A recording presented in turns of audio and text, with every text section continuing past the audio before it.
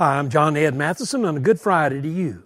When we make a mistake in life, it's easy to try to find somebody or something to blame. Looking for someone to blame takes away from us a responsibility to solve the problem. Two women recently broke into a closed South Carolina amusement park. Allie McCulkey and Julie McGovern came hurtling down the park's pipeline slide and sustained injuries of a broken leg and two broken ankles. They're suing the amusement park for damages.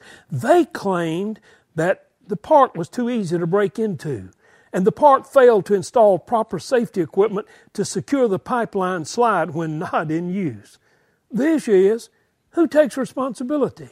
The owners of the amusement park or the two women who were doing something wrong?